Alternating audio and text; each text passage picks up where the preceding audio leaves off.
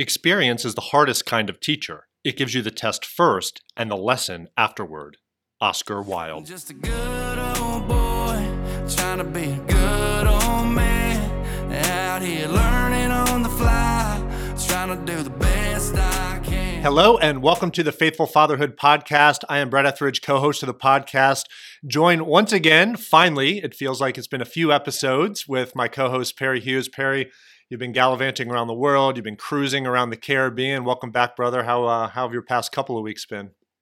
Fantastic. I'm happy to be here. Thanks for asking. We did spend some time on a cruise ship, which was great fun with the kids, my in-laws, mother and father-in-law, and then my brother-in-law, his wife, their kids. We had a great time on the cruise. And then after that, we did a little bit of camping in kind of northern central Florida, saw some springs, and just had a big time with the kids. So did about a week, and it was super fun. Cool. Very cool. And welcome to the show, Corey Wilson. Corey, how are you doing this morning?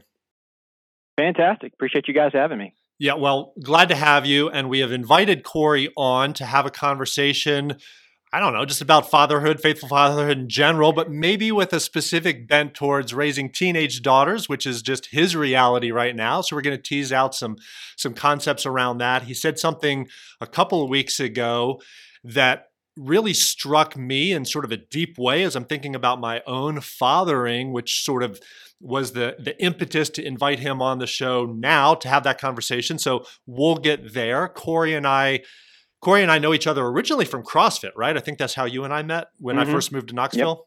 Yep. Yeah. How's your dad bod going, by the way, these days? It's many times looks like a dad bod. Some days good, some days bad. I have a little app where I compare my fitness to a 25-year-old, and I'm falling further and further away. But which makes sense. Aim high and barely met. Yeah, because I am further and further away. Yeah, but staying fit, intentional about that, which is awesome. And he runs a wealth management team here in Knoxville. So that's sort of his background. I'm sort of getting a kick out of this for those of you who can't see us visually, right? This is audio only on podcast. We have Corey, who's dressed like a financial planner. So he's clearly in an office building, like ready to make things happen, dealing with big money. And then we got Perry sort of in the middle. He's kind of wearing flannel. He runs a gym. Yeah. And I look like I have a newborn. I'm in a ratty old sweatshirt. I barely got back from dropping my kids off at school. My eyes are glazed over. So we're a sight. But anyway, Corey, it's good to have you on. I'm excited for this conversation. And yeah, man, let's dive in. Maybe you can give us just a little bit of background sort of on the current state of your fathering journey. Tell us about your family, how many kids you have, their ages, and just tell us a little bit about your family as we get started. Absolutely. Yeah, it's funny. I was telling my wife this morning, I'm recording this podcast with Brett and Perry this morning, and I feel pretty ill-equipped to speak to, other than I'm a guy who depends on grace probably as much as anyone. My background, so I've been married 20 years this March. So my wife and I got married. We were engaged our last year of college, got married a month or two after college, on March 1st.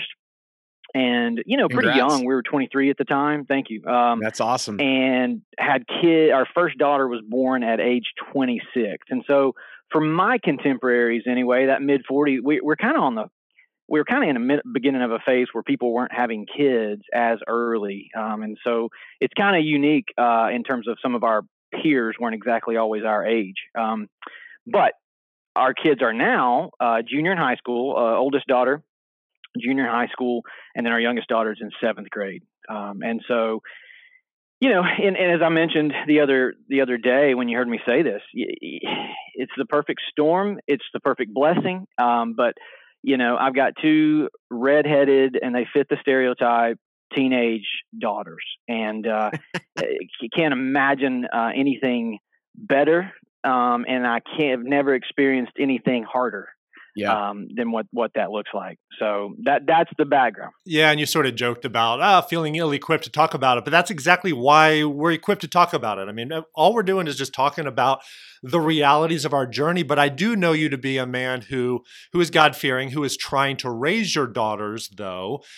with direction from what you're learning from your Heavenly Father. I mean, you're bringing that element to the table. And so we certainly want to talk about that aspect of things and lesson learned and what you think you've done well and where the challenges are, because Perry and I need to figure that out, right? So Perry has a daughter who's how old's Ruby? Ruby. Yep. So Ruby is my fourth child. I have 3 sons and then a daughter, and she's the youngest, and she is 9 years old, about to be 10 in May. So double digits coming up on the horizon. That's a big birthday when you go from single digits to double. And, she's different than the sons. She I'll tell you a quick funny story. I don't want to take up too much time today, but, Nancy and I got each other this fancy espresso maker machine as Christmas presents towards each other. And I have taught Ruby how to barista. So it's not, it's a fancy espresso machine, but there is there's some user input. If you don't tamp the thing hard enough, then the pull is bad and the coffee tastes burnt, and it's the frother where you're holding it and it's and you're frothing it, the milk and all the things, right? So I taught Ruby and she loves it. She's actually loved coffee from a little age. We give her little sips of coffee, probably, I don't know, maybe not the most brilliant thing to do with a young baby or a toddler or whatever. We'd give her just a little sip, drop it into her bottle when she was an infant. Just a little taste, Yeah. But anyway, she loves making lattes for my wife and I in the morning. She just gets up and she's excited to make us latte. We homeschool our kids, so there's not a big, huge, crazy rush to get off to school. Well, this morning, in an effort to me be in town earlier, I made myself my own latte before leaving the house and coming to town for the podcast. And she came upstairs in tears because she was so sad that I made my own latte instead of her making it. Right. And so there's definitely this emotional level, hormonal level that doesn't exist with the boys. It's there with the girls. So I would only imagine at 9, about to be 10, I'm barely this is like the peak of the iceberg, probably. Am I right in assuming that? And that's beautiful, right? So in that, when she's crying, you're not saying, don't cry. That's silly. Sure. That's a moment, and it's just a beautiful moment between father and daughter. And I think the reality is that my girls were always my little. And part of what the challenge of teenagers is. There's they're your girls. They were both daddy's girls. I never took the, these are paternal roles and these are maternal roles. I was, I'll pick them up when they're crying. I'll rock them. Would do reading, all of it. And so that's the kind of the challenge is when that emotion, that sensitivity starts to look different in that second decade of raising the child. Especially when it was and it still is a beautiful thing, but just it looks different. Right. How to handle that is where the tension lies. Well, so let's settle there. I mean, how do you handle that? And let me ask you: is the stereotype of redheads correct? I mean, you joked about that earlier, but are they fiery? Are your daughters fiery? Absolutely, yeah, absolutely. And something, it's funny. One thing I've learned and I've had to admit to my wife in the last few months is some of the most challenging parts of their personality are inherited from me.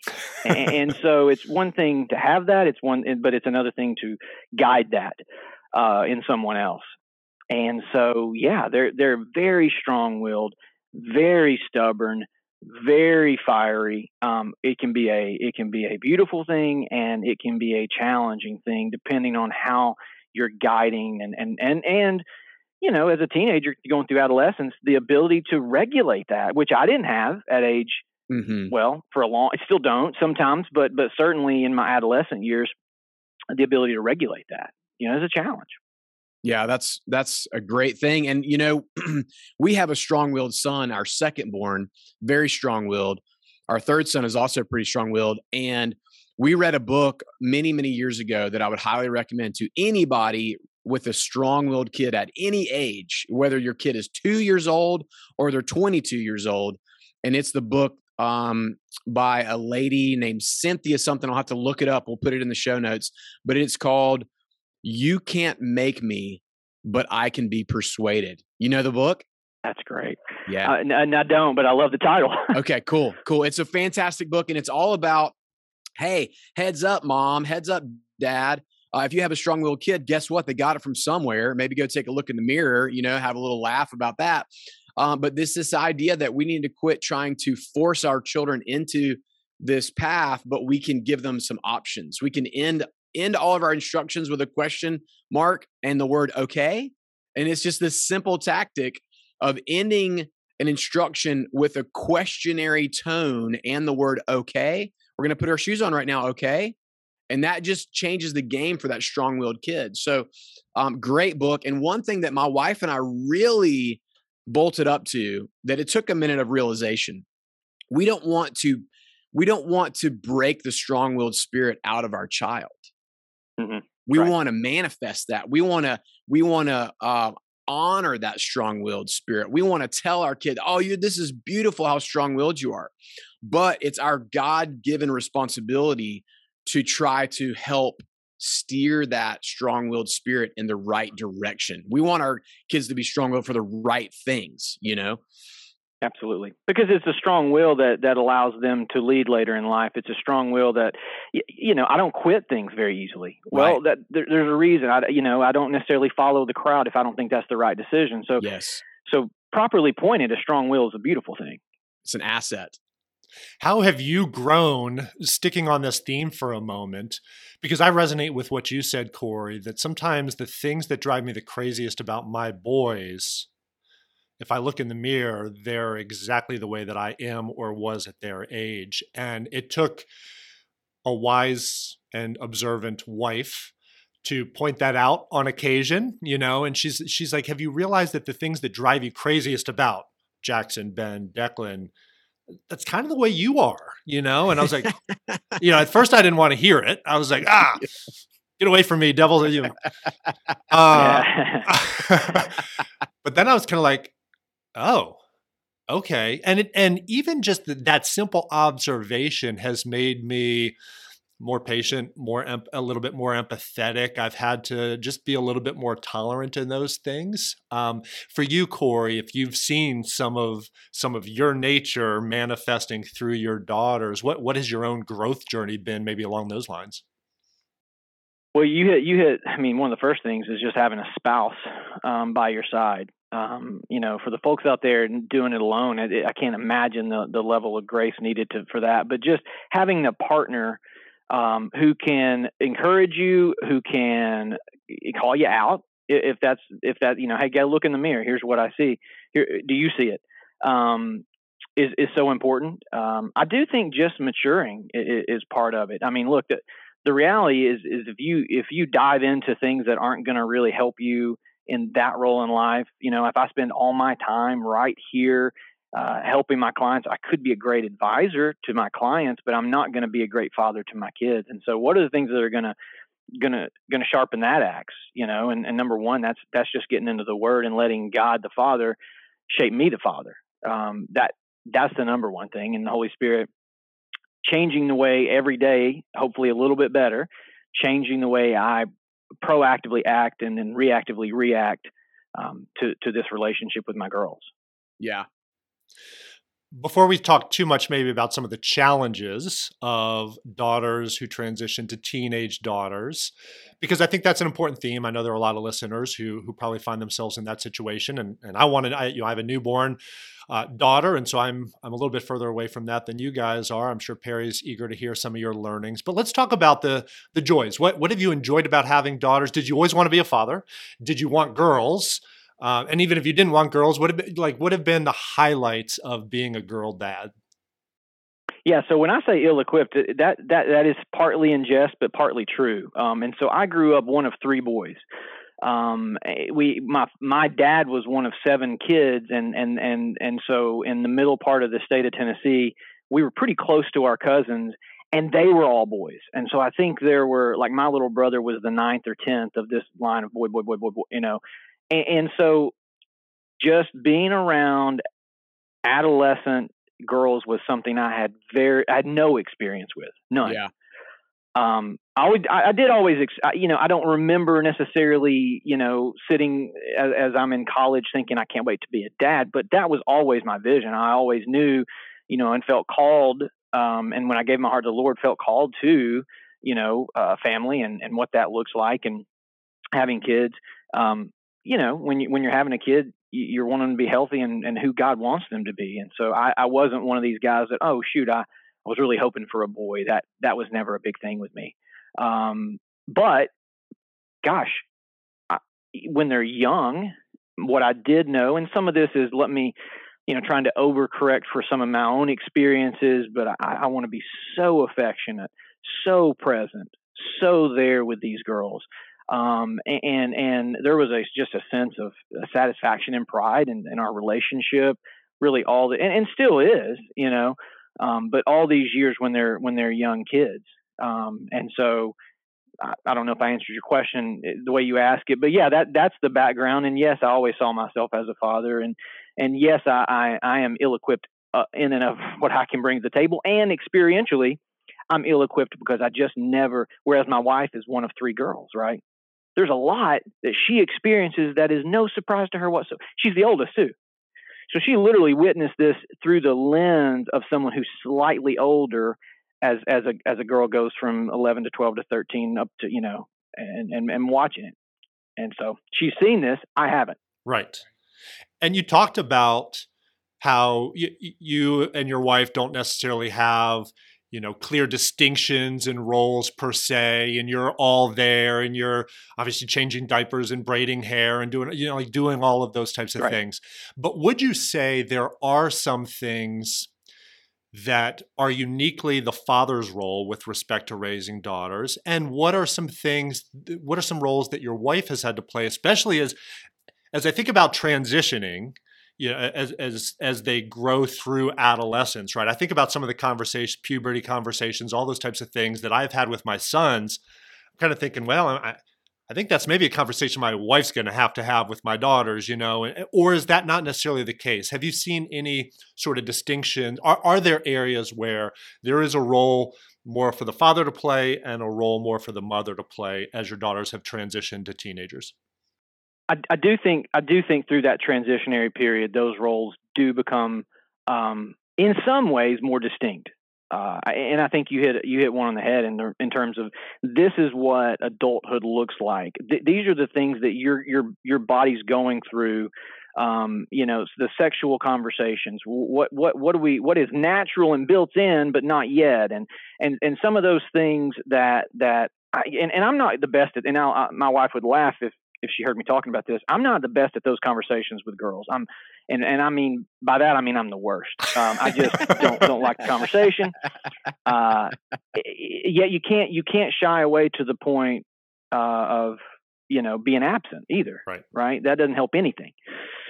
And so the transitionary period, mainly my focus has still been presence. I'm here. Yeah. Come what may, the Father's here. You're mad at the Father the moment you turn. I'm still here and present, but the moment you turn around, there's a literal or figurative embrace waiting for you. And so that's been I think a role, and mother too, but I just mean from the Father's perspective, that's a role that cannot change. Some of those conversations as far as, your body and puberty and all that, I do think the mom comes in a strong way for a daughter there. I think the dating conversation is kind of its own thing. Yeah. And, that's I have some pretty strong biases there that have times been helpful, have times been a bit of an obstacle in terms of the conversation with my daughters and what does that look like. And so I think I've been very present there, but I think that's one of your big challenges is, and I'd love to ask God someday, this adolescence thing is just, it'd be nice just to go from, 10, 11, and they're an adult, but he chose not to. He chose transition and growth and progressive maturity rather than instant maturity. So maybe there's something to learn there. But, I came from this background of just my own sin nature, of doing all the wrong things in terms of dating and things like that. And so, part of when you talk about seeing yourself in them, I just don't want to see my old self I don't want to see them walk through some of those mistakes as it comes to dating the opposite sex before our minds or bodies are anywhere close to ready for that level of commitment and connection. And so having seen it done wrong, I'm just, I'm very much wanting to guard their heart and guard their actions. And sometimes that works, but there is a natural thing. All three of us are married, right? Yes. Yeah. We didn't, just by curiosity, how old were you guys when you got married? 26. That's a good question. I also was 26. I was 26. I think I was 20. I was either 22 or 23. Okay. So all three of us were in or approaching our mid-20s. Yeah. It wasn't at those days that we started being attracted to the opposite sex. Right. Right. And so it's not unnatural that a 15-year-old girl or a 16-year-old girl wants to catch the eye or has the eye or whatever of a boy. So how do you walk them through that? I mean, again, I'm not the first dad or the last dad that's going to do it, but that's just some background of why that's a challenge as they're transitioning from the little girl who I'm reading to every night to something different. And is there a level of vulnerability or honesty that you share with your daughter? I know they're different ages, but in that to say, hey, this is some of my personal experience that I'm going to share with you that I want to help you stay away from. Like, what is your approach in trying to be the best influence, as your daughters get into this period of, physical attraction towards, boys or men?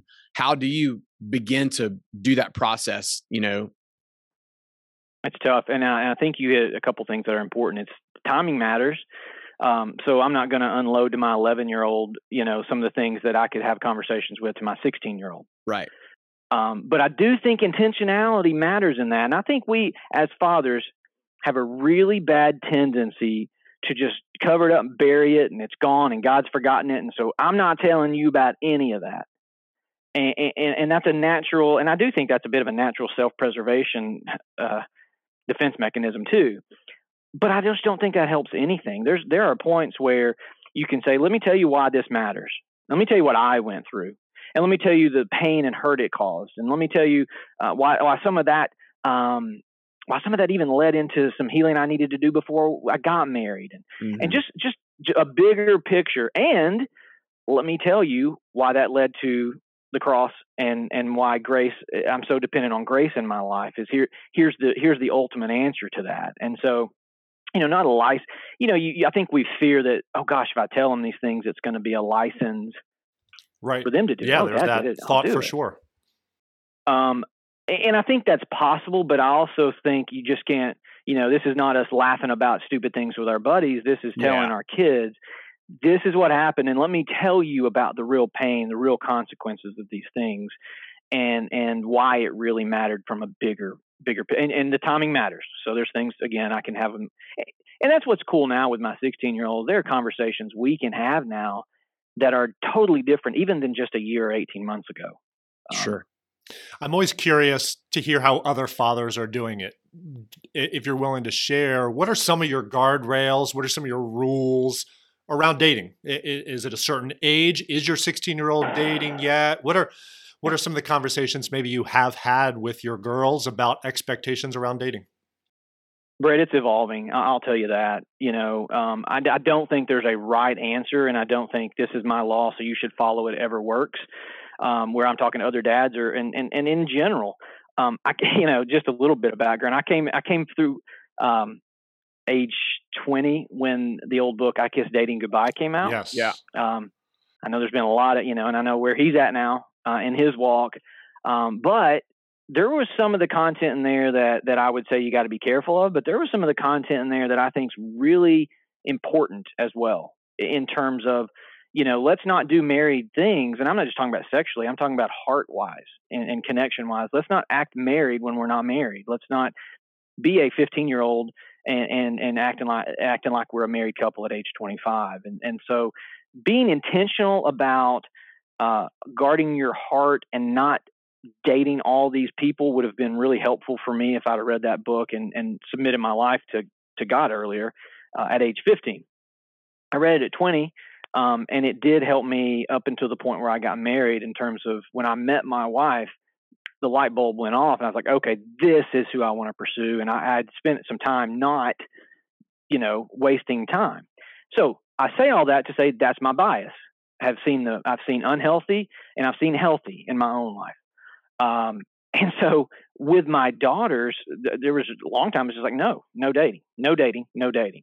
And then my daughter, when she was probably about 15, was asking. And I realized there was a point where, until when, until they go to college, is the best wisdom in my home for me to lay this law down where either they're going to, maybe they submit, maybe they rebel, but lay this law down and then boom, freedom when you go to college. Yeah. When you're not under our roof, when you can't make the mistake, when you can't come back and say, this is why this hurts, and mom and I can walk her through it. And so I did a little bit of a shift where I said, look, there's still going to be some guardrails as far as, this boy's going to come to the door. We're going to meet him. You're not going to go, I'm going out with Kevin and we don't know who Kevin is. That's just wisdom. He's not going to be, there's simple little things like, nobody's going to your room. We don't have to worry about a door being shut. He's not going to be in your room. Right. And so there are certain guardrails that are very obvious there as we allowed that to begin happening. And what we learned, at least with our oldest, is that was probably healthy. That, she was with a guy. He ended up being, what he was, and a little bit of heartbreak, a little bit of lesson learned. And we were there and communication as we walked with her through that. And that was a really healthy thing. I think that's a hard thing for me because of my bias is it's a waste of time at this age. It's a waste of time for you and the boy, but I don't care about the boy like I do you, but it's a waste of time. And the consequences could be worse. And if I'm living in fear, that's a really easy place to go when you talk about the consequences of these unhealthy relationships. And so I think you got to be careful not to live in fear. You got to have the guardrail on one side and the other in terms of protecting them, but recognizing you can't just send them away and say, all right, now figure it all out. Right. That's not healthy either. This conversation really, I think, opens the door for another aspect of fathering that really, I think, again, precipitated inviting you onto the show, which was a comment you made along these lines with respect to experience. And ultimately, experience being the best teacher. You said something earlier already where you said, I've walked through some mistakes and now I want to protect my daughters essentially from the same mistakes. Mm-hmm. Sure. And yet, how much can we really protect them? How much we try to teach them all the lessons. We desperately want them not to make the same mistakes we did. But at what point are we sheltering them? At what point are we being too restrictive? And what is the role then of experience? How do we allow our kids then the freedom as they become teenagers to figure things out for themselves? They're their own individuals, right? How do you allow your daughters to learn from experience even if you see them potentially hurting themselves? That's the hard part, right? Can you imagine being the Heavenly Father watching us go through the things we do because we love them, That's right. And there are moments, sheltering is not always a bad thing. Shelters can keep us from getting washed away in the storms. But there's a point at which we don't learn to stand in storms either if we're being sheltered too much. And so I think it's progressive. I do think every parent comes, and you've got this helicopter parent mentality that's now gone to the lawnmower parent mentality of I'm just going to go mow everything down. That's an obstacle for you. And you have a kid that can come out having faced nothing. And then when life, does what it does to them, they react in a way that, a kid who's faced nothing would react. Yeah. So you can't have that. You've got to intentionally, and this is so against, I think, what is a good nature in us, which is to love and protect. But to intentionally allow a kid to go out and make that mistake to take the training wheels off the bike, even though you know they're going to fall and skin their knee. To take those training wheels off in life and it is anxiety causing. It is a challenge, in many ways. But it's also a faith walk, right? I mean, at the end of the day and the beginning of the day, you've really got to decide and remind yourself, wait a second, these aren't my kids as much as they're God's kids. Wait a second, He loves them even more than I do. Also, there's some scriptures and some promises about taking care of them, and I'm really a steward here. And so, if I'm a steward of these adults, I mean, I heard it said once, you're not raising kids, you're raising adults. And so, thinking of what brings that adult to maturity more, me guarding them every little step of the way, or me allowing the mistake and bringing them back in, and allowing the mistake and bringing them back in. I think the latter works a little better. It's heartbreaking all the way around. When the kid skins their knee, I'm crying because they're hurting. They're crying because they're hurting. But there is also a father picking them up and bringing them in and offering comfort and healing in that. So I think all that kind of goes into it. Long-winded way to say it is progressive. And I do think what the amount of space you give has to change as that kid gets older, and you have to be intentional about it.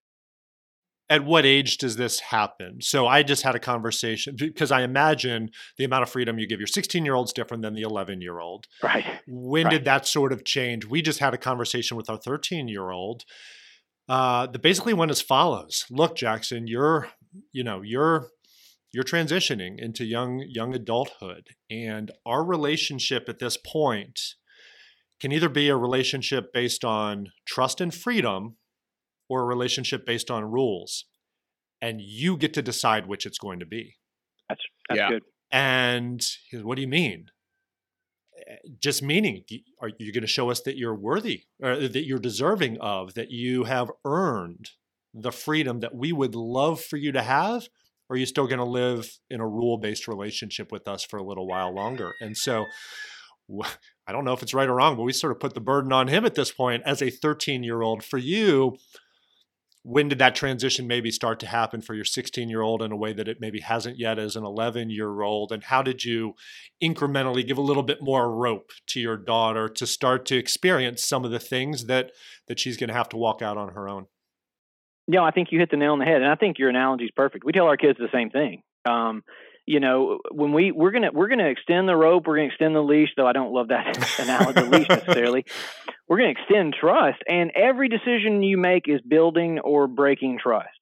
And so we had this conversation with our 13-year-old last night. Like, we've had to bring in some of the trust, and I told her, I said, you're really building a fence around yourself. You like to do this, and you like to do that, but you are fencing off your choices by these choices. And I would encourage you to build trust, and you'll find freedom comes from that because we trust you. And it is incremental. And so, we found, and I think you're about that age where you're finding it with our oldest, about 11, 12, 13 is where they start. I kind of want to go hang out with my friends. And how do we provide for that in a safe environment? When she entered high school, that was another big change with our daughter playing soccer. She immediately had friends who were seniors and juniors and sophomores. And here she is as a rising freshman in August, and we're going to go grab some food over here. I'm like, okay, I'll be there in a minute. No, I'm riding with so-and-so. I'm like, it's a different world now. You're riding with someone else. And there was even a moment then where we, let's talk about it. Let's talk about who we ride with. Let's talk about the dangers of what a car looks like.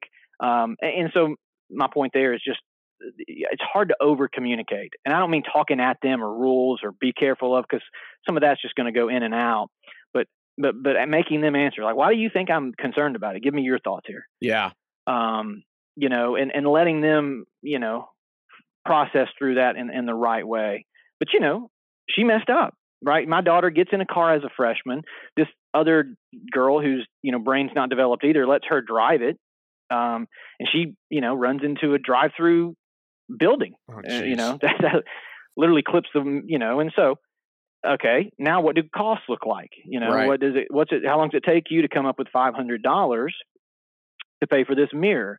How much time now do we have to fence in your ability to ride, and what does breaking trust look like? And so there was a learning experience where, I messed up, and it took me a while. And hey, I really like freedom that comes from building trust versus restrictions that come from breaking trust. Again, I could have told her that, but the experiential knowledge that she has from that made all the difference in the world. Yeah. And by the way, that's a challenge with strong-willed kids, right? You can tell, don't touch the stove, and maybe a kid touches it, but my kids have to put both hands and let feel the burn for a bit. That's just, they have to feel that a little bit. They'll learn faster that way too, though. Mm-hmm. Yeah, and I think you kind of just barely mentioned it, but I think it's maybe worth something looking a little deeper into, because as you're talking about asking questions, why do you think I'm concerned about this? Or, I think a lot of times as we're on the front side, we have much more wisdom than our children have as we are looking at, as we're looking into the future of potential outcomes, right? We have and the reason we have that wisdom is because we have life experience. But I think maybe there's something worth practicing on a more intentional and and on a deeper level with our kids. And that is, instead of just telling them all these outcomes, but really presenting it in terms of a question. What's going to happen if? What are some possible outcomes? What do you think, about this? Or why do you think it's important to be real choosy with who you get in a car with? Have you ever wondered what kind of freedom or control you're giving up when you sit in the car with someone else? And so maybe there's a level of, fatherhood that comes from asking questions. And I really want to get better at this. And I think that Christ modeled it perfectly, as he modeled everything perfectly, but it is asking questions, And so I'm curious to get either one of y'all's or both of y'all's take on, how can we maybe use the form of questioning with our children as we're creating rules, boundaries, considerations, etc. I think you nailed it. I think it's because it's relationship, right? Relationship isn't me giving you rules. I mean, there's a reason we're in the new covenant now, and it's relationally driven. It doesn't work. Do this, and you end up, needing reconciliation. If you can learn to, and that's hard. It's hard, because the answers, right. And so it's still difficult, yet absolutely necessary to bring two parts of the conversation together.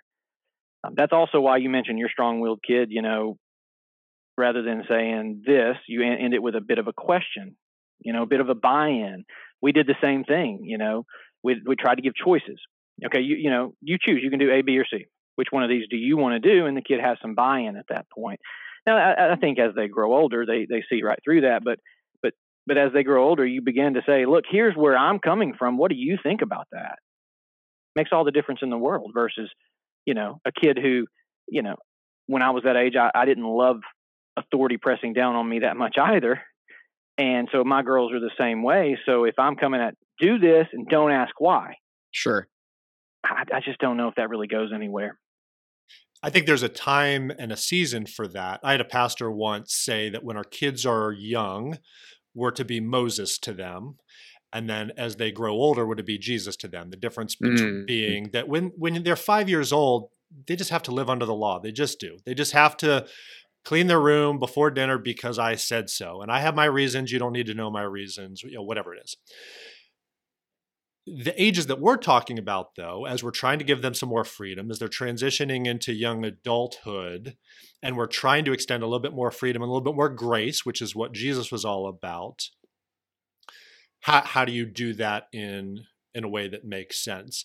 This is an area that I'm wrestling with right now with my 13-year-old, because on the one hand, I'm still his father, and I don't feel like I have to justify all of my reasons to him for every decision I'm making that I think is in his best interest. The problem is that as a 13-year-old, he doesn't always understand that I actually have his best interest in mind. Hopefully he does, but he's starting to push back on that a little bit. And it's like, I just don't have to justify myself to you. You're 13 years old. Like, just do it. Okay, but now what I'm finding is that actually explaining the why sometimes is really, really helpful. So the other day we were having a conversation with slightly more forceful tone than we might otherwise want to have. I'll put it that way. And he, I made it clear that I wanted something done a certain way. And he literally said, there's literally no reason it should be done that way. Basically, if you he didn't say, he wasn't this disrespectful, but like, if you had a brain in your head, you would realize that this is stupid. Like, there's no way that should be done that way. Because in his mind, there isn't. He doesn't understand where I was coming from. So Jackson, let's take 5 deep breaths. Let's step back. Why do you think this is the reason I'm having you do it this way, or that I'm asking you to do such and such? I don't know. There's literally no reason. If you came up with a reason, what might you think? And he kind of begrudgingly actually did come up with a reason that was actually right in line with what I was thinking. Like, right, yeah. I got him thinking the other way. And then I laid out about 5 other compelling reasons from my perspective. A couple of them he didn't really agree with, but a couple of them he was like, I never thought of that. And so I think at a certain age, to answer your question, Perry, I have just found that at some point explaining the why is helpful. It can be helpful.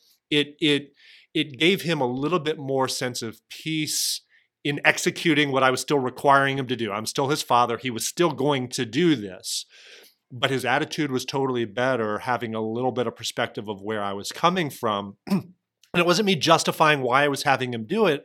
It was just saying, you know what?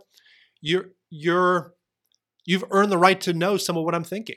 It's another extension of my giving him freedom by opening a little bit more of my thought processes, a little bit more Jesus in his life than Moses in his life at that point. Also communicated trust to him, and you're mature enough. So there's probably a bit of stand up taller that comes from even that conversation versus I beat you down with just do it. That was a really nice moment to transition to that. Yeah. What does, I feel like we've covered a lot of ground, Perry. I don't know if you have anything else. One sort of final question. I have 2 final questions. Let's start here. We have talked on this podcast, Corey, about the stages of the masculine journey as laid out by John Eldredge and fathered by God. But I think there has to be carryover to the feminine journey as well. And the stage that you're fathering your daughters through would, I think, be sort of the stage of the cowboy, as John Eldredge talks about it for boys. And I understand it with boys. How do you help your boys be cowboys? To answer the question, do I have what it takes in life? To rise to challenges and show that they can meet those challenges. So Perry and I have talked about, we took our kids on, a hiking trip to the top of Mount LeConte to sort of challenge them, and high ropes courses, but not even like physical challenges, also mental challenges and work challenges, and giving them more chores around the farm and those types of things. What does that look like for a girl? Are there ways that you have tried to be intentional in shepherding your daughters through this stage where they are trying to answer the very same question boys are trying to answer, which is, do I have what it takes to succeed in life? Do I have what it takes? Are there ways that you've been intentional about that? What does this stage look like for girls? Yeah, I do think that's important. That it's not and Eldredge was important for my own development. Read Wild at Heart at age 20 or whatever I was, and learned a lot about my own father wound, and learned about my own self-inflicted wounds that maybe I projected on my father, and some things like that. But I do think it's not just a masculine thing. I do think the feminine.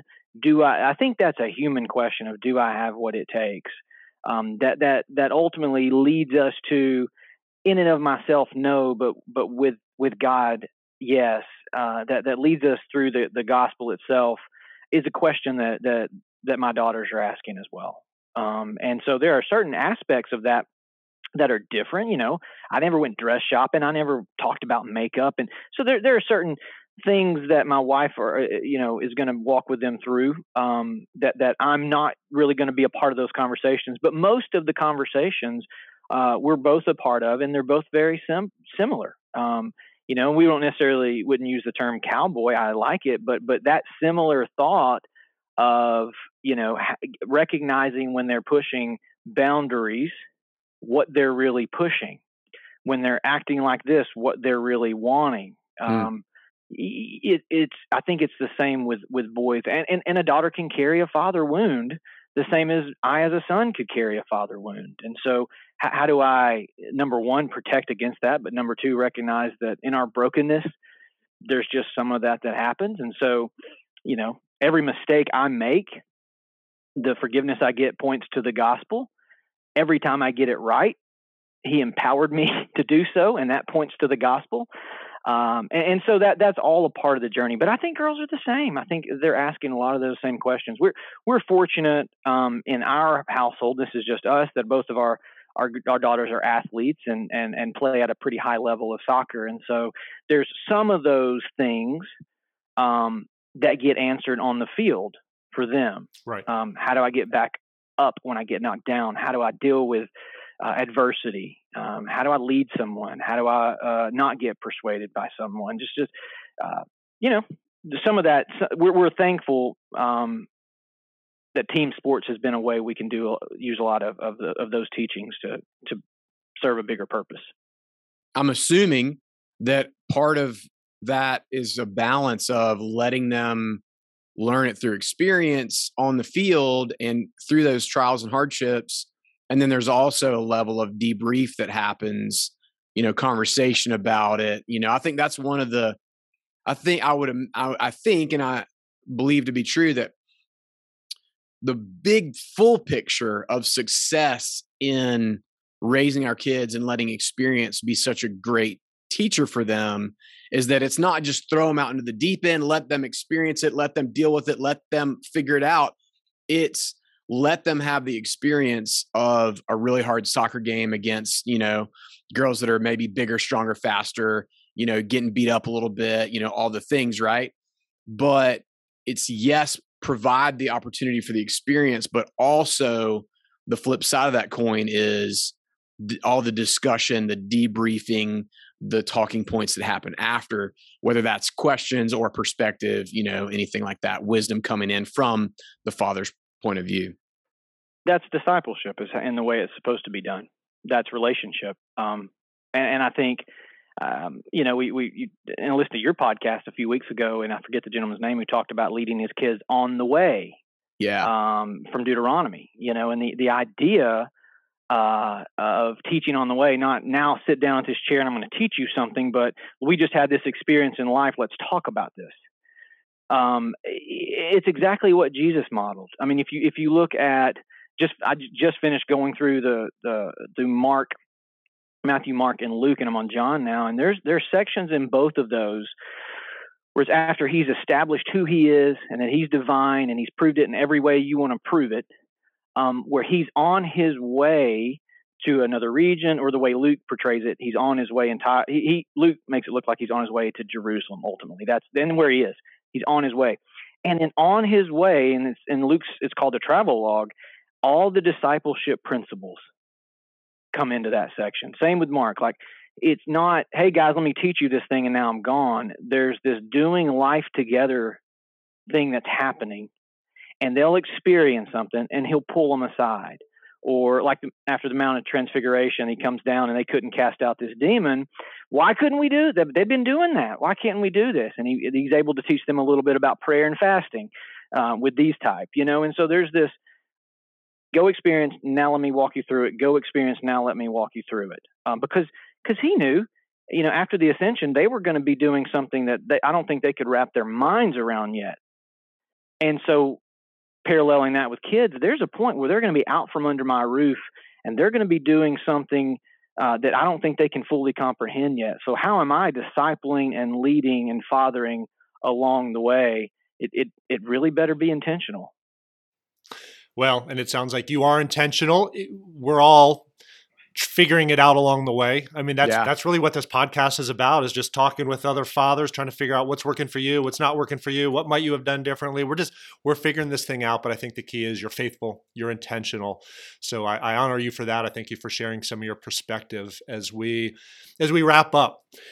Rewinding 5, 6, 7 years, knowing what you know now, having walked through some of the teenage years with your daughters, what might you have told the Corey Wilson of 5, 6, 7 years ago to maybe prepare yourself better to walk out these last 5 or 6 years? Or is there really nothing a father can really do? At the end of the day, it's going to play out how it's going to play out. They're going to make the mistakes they're going to make. They're going to be strong-willed and hard-headed in the way that they're going to be strong-willed and hard-headed. And we just sort of have to extend grace as we go along and do the best we can. Or would you have advice for the old Corey Wilson and any other fathers who might be at the front end of walking through some of the journey that you've already walked? Yeah, I think there's some small practical things that we've already talked about. But I do think there are some moments where you just got to take a beat, take a breath. You described that earlier when you were talking about your son. Just take a breath. Let me ask you a couple questions. And I think that would have served me well earlier on in life. Just take a beat, take a breath. Let's think this through. I do think you got to be careful about the worshiping at the altar of your ability. I do think it's important. God's given us scripture. God's revealed himself through it. There's wisdom that we can use, and we're fools not to. And so I don't think the second part of that extreme of, whatever happens, happens, that's nonsense. But I do think that we have to recognize we can't control things. And I am at fault of worshiping at the altar of my control and my success. And that's idolatry. I mean, when you want to really think about the guys in the Old Testament who got in trouble for idolatry, they were worshiping things their hand could make, right? So they cut down a tree, carve it up, and they're worshiping this thing, or melt some gold, carve it up. They're not worshiping the thing; they're worshiping their ability to do something, and it's back to the original sin, right? Turn from God to me. And I think that's going to get you in trouble as a father. And so, yes, use the tools, but recognize you're not ultimately God. You are a steward, and you got to lean on God. And beyond that, I guess I would encourage my younger self with don't minimize who God is. I'll share one piece of scripture, and then I know we're landing. But I was reading in Mark recently, where they go from just feeding 4,000, and Jesus mentions, he warns them about here, I'll tell you what, let me just find it real quick. Yeah, okay. So Jesus warns them about the leaven of the Pharisees, right? And begins to explain to them, you got to be careful. And he's really talking about their unfaithfulness. Well, they think he's talking about forgetting bread. Like they only have one loaf of bread, and they're like, oh shoot, we just forgot the bread. Now, he begins to ask them some really exposing questions. And the reason he does is because the context, they literally just saw him take a little bit of bread and some fish and feed 4,000. Just before that, they saw him do the same with 5,000 people. They had seen him do miracles and healings, and the irony of we don't have enough bread after seeing him twice do the miracles of thousands and thousands of people. And so he begins asking, do you not yet see or understand? Do you have a hardened heart? And this is Mark 8:17. Having eyes, do you not see? Having ears, do you not hear? And do you not remember when I broke the 5 loaves for the 5,000? How many basketfuls of broken pieces you picked up? And he's making them. Do you remember when this happened? They said, we picked up 12. When I broke the 7 for the 4,000, how many large basketfuls of broken pieces do you pick up? And they said to him, 7. And then he finished with, do you not understand? And so here they're worried about bread. And Jesus is saying, do I need your loaf of bread? And the point is this, and my wife and I were talking about this a few weeks ago.